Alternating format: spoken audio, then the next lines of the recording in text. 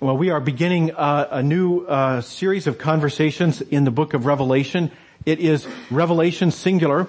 There is all kinds of visions and stories and all kinds of things going on in the book of Revelation, but it is one revelation with a lot of visions and other things going on inside it. So you can show off your knowledge to somebody like I just did. So next time you hear them say Revelation. So the word revelation is a translation. Some of you may have older Bibles and you may remember the word apocalypse. Apocalypse is the same word that is translated revelation. And in our culture today, apocalypse has come to mean the end of the world. If I say he had an apocalyptic outlook on the stock market or something, it means the end is near, something like that. But the word actually simply means to uncover something, to reveal something, to disclose something. It means to cause something to not be hidden anymore. So if you think of the Wizard of Oz, when Toto runs off in the throne room and pulls back the curtain, revealing the wizard, the great and terrible Oz, who then says, pay no attention to the man behind the curtain, that is an apocalypse. Toto has performed an apocalypse right there in the throne room. And that's what the word means. It means to peel back the curtain, to lift the curtain, to help people to see what had been hidden in the past. So it's not actually a threatening word at all, depending, of course, on the content of the revelation. I personally have not done much teaching from the book of Revelation. I've preached a handful of times from the book of Revelation, but I've kind of cheated because I picked my sections very carefully, and I got kind of a piece that is pretty straightforward and easy to understand, and I skipped the weird stuff above and the weird stuff below because it's weird stuff. And so I have not done a lot of preaching in the book of Revelation, and we're going to do some of that during this series. So I'm going to man up a little bit and maybe do some. So the flip side of that, though, and maybe you've heard of preachers like this, in the town where the church I served last was located, on the radio there was a Christian broadcasting station, and at 4 or 4:30, I forget, but in the afternoon, if I was driving around anywhere, I would have the radio on, and there was a guy who during the 5 years I lived in that community never preached, never once, on a topic other than Revelation. So if there are people like me who preach from Revelation too much, too little, there's certainly people who preach from Revelation too much. And hopefully we'll find a better balance today. And yet, I haven't taught from the book of Revelation, but it is a fascinating book. It's a very comforting book. Certainly the last two chapters, as we'll see, are very comforting. But the book as a whole is fascinating. About 1990, I'm not sure exactly when, it was shortly after I was married, Margot and I lived in New Jersey, and we went up to New York to visit with some friends, and we went to an off-Broadway playhouse. It was very off-Broadway. It was in Manhattan. But other than that, it was in the same island as Broadway. It was very small. You probably could have fit 4 of those playhouses into the room, into our room here. So it was very small. But I saw a performance. It was a one-man show of a man doing a dramatic reading of the book of Revelation. He had memorized it, which was very impressive in itself. But all there was a couple of lighting cues and him, reacting to the things he saw in a way that it's like, wow, that's really impressive. The book begins and ends with John saying that there is a blessing on those who hear the book read and those who read it. And certainly in my case, I found myself very blessed by his performance of the book of Revelation. And my prayer is that you will get some blessing as we go along. But there is a question of how we will read the book of Revelation. It is fantastic. When we read something about Jesus with a sword coming out of his mouth, we have to ask ourselves, what do I do with that? I've seen pictures of Jesus, on the cross. I've seen pictures of Jesus with a baby in his arms or a lamb over his shoulders. But I'm having trouble embracing the idea of Jesus with a sword coming out of his mouth. So we have to ask ourselves, how do I make sense of the book of Revelation? And the answer is, we have to treat it as literature. There is a particular class of literature called apocalyptic literature, and it gets its name from this book of Revelation. But there's actually a number of other examples of apocalyptic literature, both in the Bible and external to the Bible, dating from the same period of time.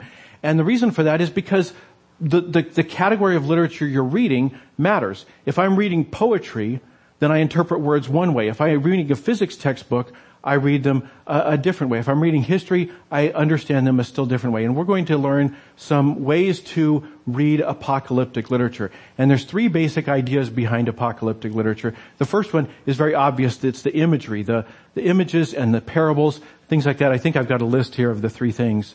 So visions and parables. So visions and parables, John is having a vision, and it is a very vivid vision.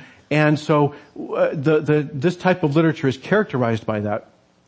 There's also a lot of allegorical meanings. What does it mean that Jesus has a sword coming out of his mouth? Well, we actually heard the answer from that early in our service in the book of Hebrews, the letter to the Hebrews. It says the word of God is sharper than a two-edged sword. So apparently in the first century, it was a common understanding of the Christian community that the Word of God was sharp and it divided things. And so he's saying that what came out of the mouth of Jesus was this Word of God that divided people. So there's an allegorical meaning. And so we have to watch for those allegorical meanings and say, where else have I heard that phrase in the Scriptures? Or what could that possibly mean? And we're going to do some of that today. The other thing we have to watch for is numbers, because numbers have a certain significance of their own. To a Western mind, that maybe isn't as obvious to us, but to an Eastern mindset, the number 7 is a unique thing, and it really doesn't matter if it's 6 or 8. It's 7 because 7's significant. And so the best way I can think, and one other thing, apocalyptic literature is almost always written by people who are in a context of suffering. This is not a beach reading. This is not something you're just kind of reading because of the fun of reading it. It is people who are being addressed because of a terrible situation that they're in. But it's not pie in the sky. It's usually actually the very opposite of pie in the sky. It's saying things are going to get worse, but then they will eventually get better. It's saying, no, it's not that we're on a, we've hit bottom and now we're headed back up. It's saying we still haven't hit bottom. It's gonna get worse. But there is light at the end of the tunnel. So it's not an optimistic book. Apocalyptic literature is not typically optimistic, but it is hopeful. It's not optimistic, but it's hopeful. So those are the characteristics of apocalyptic literature, and the best way I can think of to kind of sum them all up, came to me last fall. There was an article written in the Atlantic Monthly by Selena Zito, and she said about Donald Trump. She said the problem with Donald Trump is that his supporters take him seriously but not literally, and the press takes him literally but not seriously. And so it kind of got to be a little catchphrase. I saw some smiles when the phrase came up.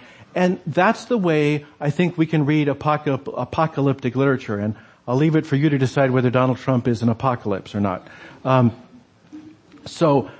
She said this about Donald Trump, and that reminded me of a phrase that Bruce Metzger, Bruce Metzger was a great, towering expert, scholar in biblical studies. He was one of the leaders of the Revised Standard Bible Translation Project back in the 1950s, and then in the 1970s and 80s, he actually was the head translator for the New Revised Standard version of the Bible. And when he was asked how to interpret the meaning of the book of Revelation, he said it doesn't mean what it says, it means what it means. And so that's the way we're going to approach the book of Revelation. Not looking with it, a wooden literalism where we picture Jesus with a sword coming out of his mouth, but to understand what is the meaning when John tells us that there is a sword coming out of Jesus' mouth. So if you turn with me now to the scriptures, we're going to look at the vision of the Son of Man is the heading in my Bible. There's some opening material. John has a kind of a greeting and typical characteristics of letters, and we're going to skip over that. I don't want to spend 5 years in the book of Revelation. But we begin in chapter 1, verse 9. John says, I, John, am your brother and your partner in suffering and in God's kingdom and in the patient endurance to which Jesus calls us. He says, I was exiled to the island of Patmos for preaching the word of God and for my testimony about Jesus.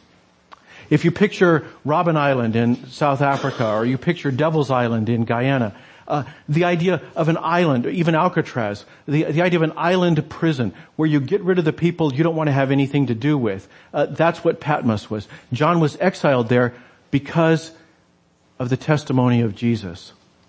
What had happened, the context that's going on here, is starting about the time of Caesar Augustus, the Roman emperors instituted something called the imperial cult. They said that you had to venerate the emperor as a god. You had to actually say the emperor was a god. Now, to most of the pagan cultures around the Mediterranean world, that was no big deal. They already had hundreds of gods. One more was no big deal. There was no rule that said he had to be your favorite god. You could still go on and worship Zeus or Athena or whatever. That was fine. You just had to add him to your list. And so for most of the pagan cultures, it was like, okay, fine, I make my offering once a year, no big deal. But the Jews had, over the past 100 years, fought back. They fought and lost.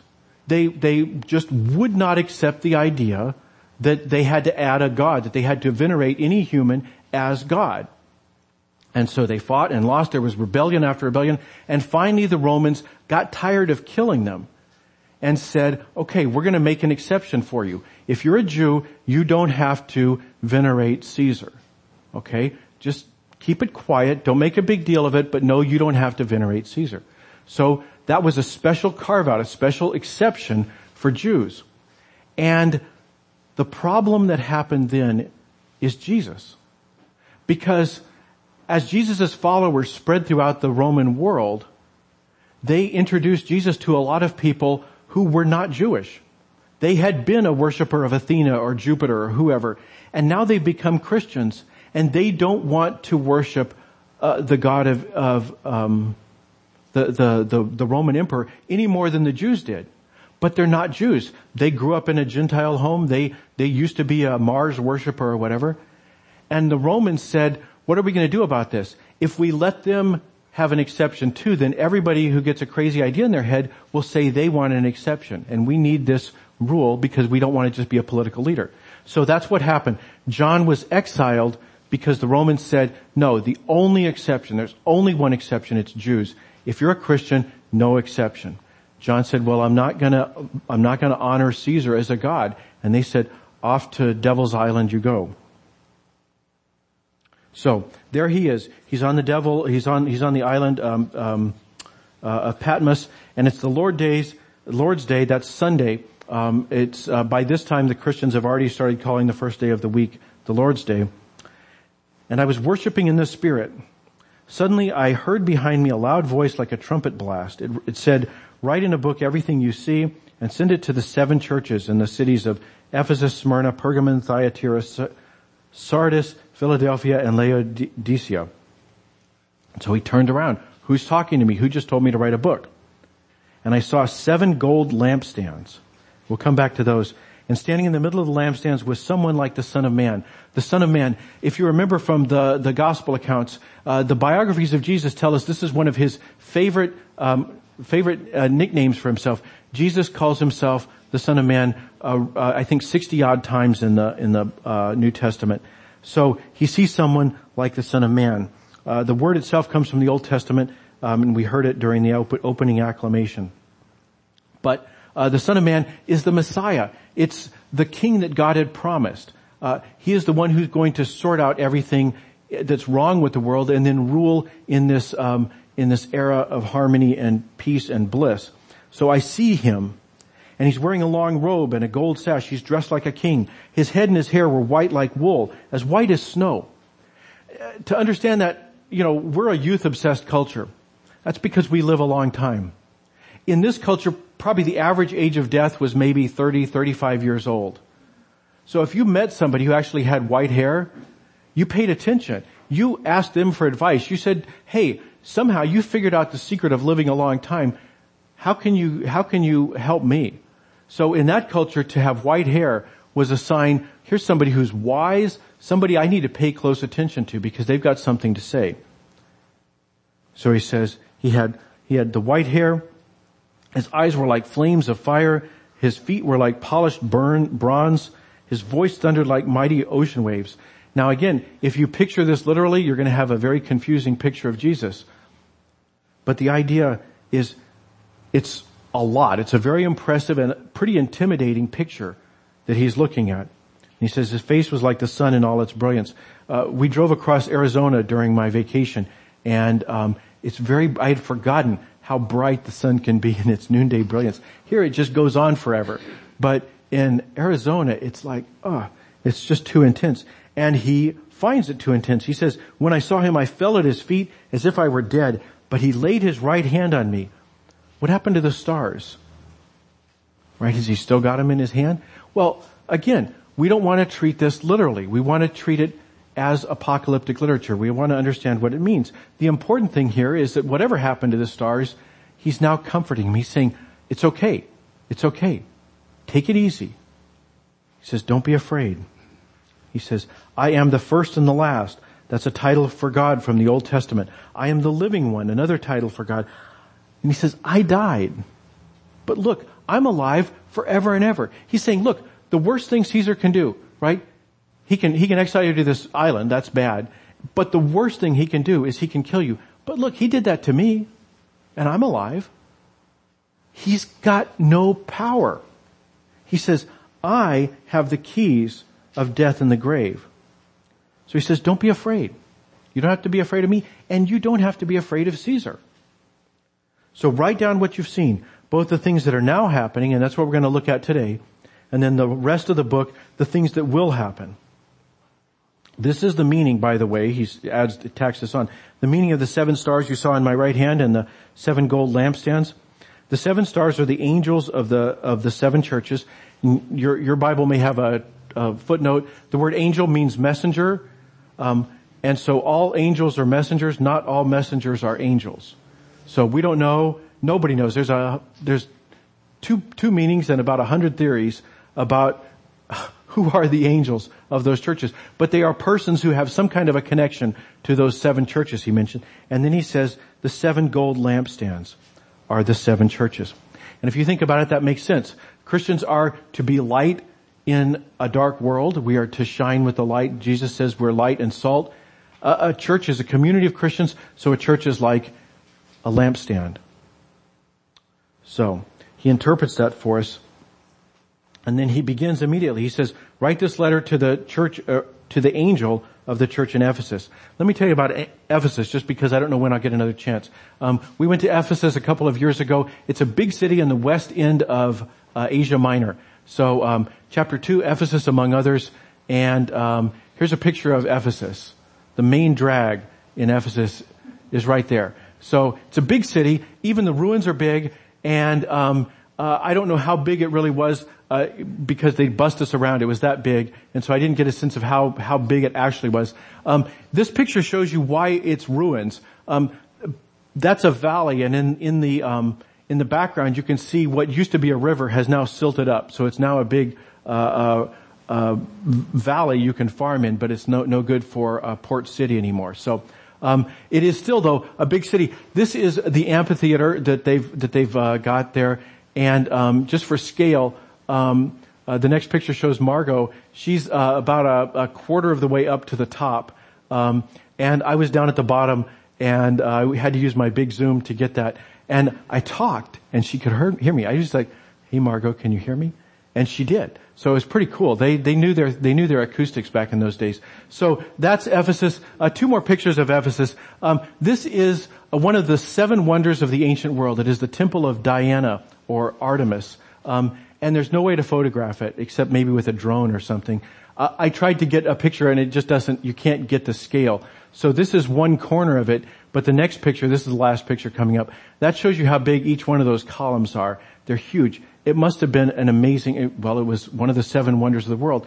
And because it was one of the 7 wonders of the world, that meant that it was also a business. You know, people who venerated Artemis or Diana, they came from all over the ancient world to Ephesus to see this big temple and make their sacrifice, ask Diana for whatever Diana did. And She was big business. We see that in the book of Acts. One of the silversmiths who makes little idols, starts a riot because some Christians are saying Diana doesn't have any power. And so not only was John and the other Christians in trouble with the Roman emperor for political reasons because they didn't venerate Caesar, but the neighbors aren't very sympathetic. They kind of say, you deserve what you get. Wouldn't hurt you to just have one more God. I've got 20. I don't know what your big deal is, but you're threatening my living. I make my living selling, tourist trinkets to people who come to see the temple of Diana. So they face both trouble from the government and trouble from their neighbors. And that's the situation in Ephesus. So Jesus says to write a letter to each of the 7 churches. We're only going to look at Ephesus today. You can study the others at your leisure. So he says this, write this letter to the angel of the church in Ephesus. This is the message from the one who holds the 7 stars in his right hand, the one who walks among the 7 gold lampstands. He walks among the lampstands. That's the vision he had. What does that mean? Well, again, to a pagan culture, gods are up on Olympus. They don't come down. They don't bother with us. We try to stay off their radar because no good can come of that. But Jesus says, I'm right here in your midst. I'm not stuck up in heaven somewhere where I can't tell what's going on. He says, I know what's going on. I'm right here among you. I'm walking around among the lampstands here. And he says, because of that, I know what's going on. He says, I know all the things you do. I've seen all your hard work and your patient endurance. I know you don't tolerate evil people. You've examined the claims of those who say they're apostles but are not. Picture the ancient world. Some guy shows up. He says, hi, my name is Demosthenes. I come from Jerusalem and I bring greetings. I want you to put me up with a house and I'll tell you some interesting facts about the church that you don't know about. What do? Do you email somebody back in Jerusalem? Do you phone them? That's a hard problem. And Jesus commends them because he says they don't simply take everybody at face value. He says, you have examined the claims of those who say they're apostles but are not. You've discovered they're liars. So good for you. This is a good thing. You have endured patiently in the midst of suffering. But he says, but it's cost you too much. You have succeeded, but you paid a heavy price for it. He says, I have this complaint against you. You don't love me or each other as you did at first. Look how far you've fallen. Turn back to me and do the works you did at first. See, the point he's saying is that theology is important. It's important you get right with these guys who show up and say they're apostles. But theology isn't the whole picture. Theology is important, but love is more important.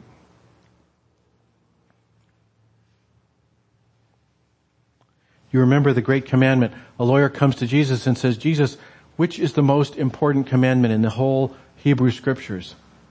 And Jesus says, love the Lord your God with all your heart, mind, soul, and strength. And a second commandment, equally important, is like it.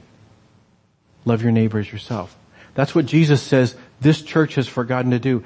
They've got their theology right. Their doctrine is dead on. But they've forgotten to love. And who can blame them? You might get rounded up. The police might come through your neighborhood looking for Christians. Some guy at the market says, hey, do you know any Christians? I'd like to, I'm new in town. I'd like to worship with them. What are you going to say? You're going to say, buzz off. I don't know any Christians. Get out of here. Right? He's saying, you've gotten this fortress mentality. You can no longer love your neighbors. And within, right, you start getting suspicious. You start having litmus tests. It's like, I think I know their position on the latest overture coming out of General Assembly. I think I know how they're going to vote on the constitutional amendment in the United Methodist Church. So they start building these litmus tests. They start saying, in order to maintain our purity, in order to maintain our authenticity as a church, we have to have right doctrine. And Jesus says, yes, doctrine is important, but love is more important. The Apostle Paul says, while knowledge makes us feel important, knowledge puffs us up, it is love that builds up. It is love that strengthens the church. Jesus, in fact, the night of the Last Supper, he told his disciples that it was by this that they would know who his disciples were. He says, your love for one another will prove to the world that you're my disciples. And Jesus says, you've lost the plot. You've got your doctrine right, but you've forgotten how to love. See, the book of Revelation is evergreen. This is not something that only happens when the emperor is persecuting you. This is something that happens in churches. Churches back then and churches today. And what Jesus is saying is get your doctrine right, but don't forget how to love. He's saying, yes, you have sorted out the claims of the false apostles. You did that great, but you forgot how to love. You've built a fortress where you exclude the outsiders and you stare with suspicion at one another inside. In the New Testament, Christians are called to love one another, to bear with one another, to encourage one another, to support one another. 59 different commands in the New Testament. Christians are told to one another. And you can't do it if all you do is show up, get a little doctrine, and go home. Jesus is saying this is what church is about. Loving Him, loving one another. If your idea of Christian community is to show up on Sunday, learn some doctrine, get correct, straight teaching, your theology's all right, Jesus says, I have this against you. You have forgotten how to love.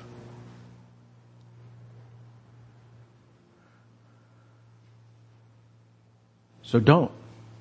Let's be the kind of community that Jesus calls the church in Ephesus to be. Right in our doctrine, but also loving. Jesus did it. Jesus held grace and truth in perfect tension.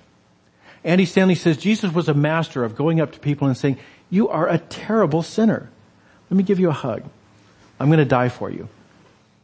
Jesus could somehow keep his doctrine right, understand truth claims, and at the same time be so loving that even his opponents found him loving. This is what the church is called to be. Not just the church in Ephesus, but our congregation. Let's be that kind of community. Let's pray. Heavenly Father, we give thanks for this weird, mysterious book of Revelation. We thank you that Jesus walks among the churches, that he sees what we're dealing with individually and in our denominations and in our society. He knows the strains we're under. He knows what churches are going through that are facing so much worse than we can even imagine. Persecuted churches around the world today. He walks among the churches.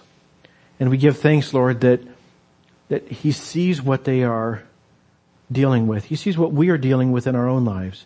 And he promises us fruit from the tree of life if we only hang on, if we only endure. Lord, we pray that you would make us a loving church. Help us to keep our doctrine straight, but not, Lord, never at the expense of love. Help us to be a church that comes together not simply for some teaching, but for an opportunity to be one another for each other. We pray it all in Jesus' name. Amen.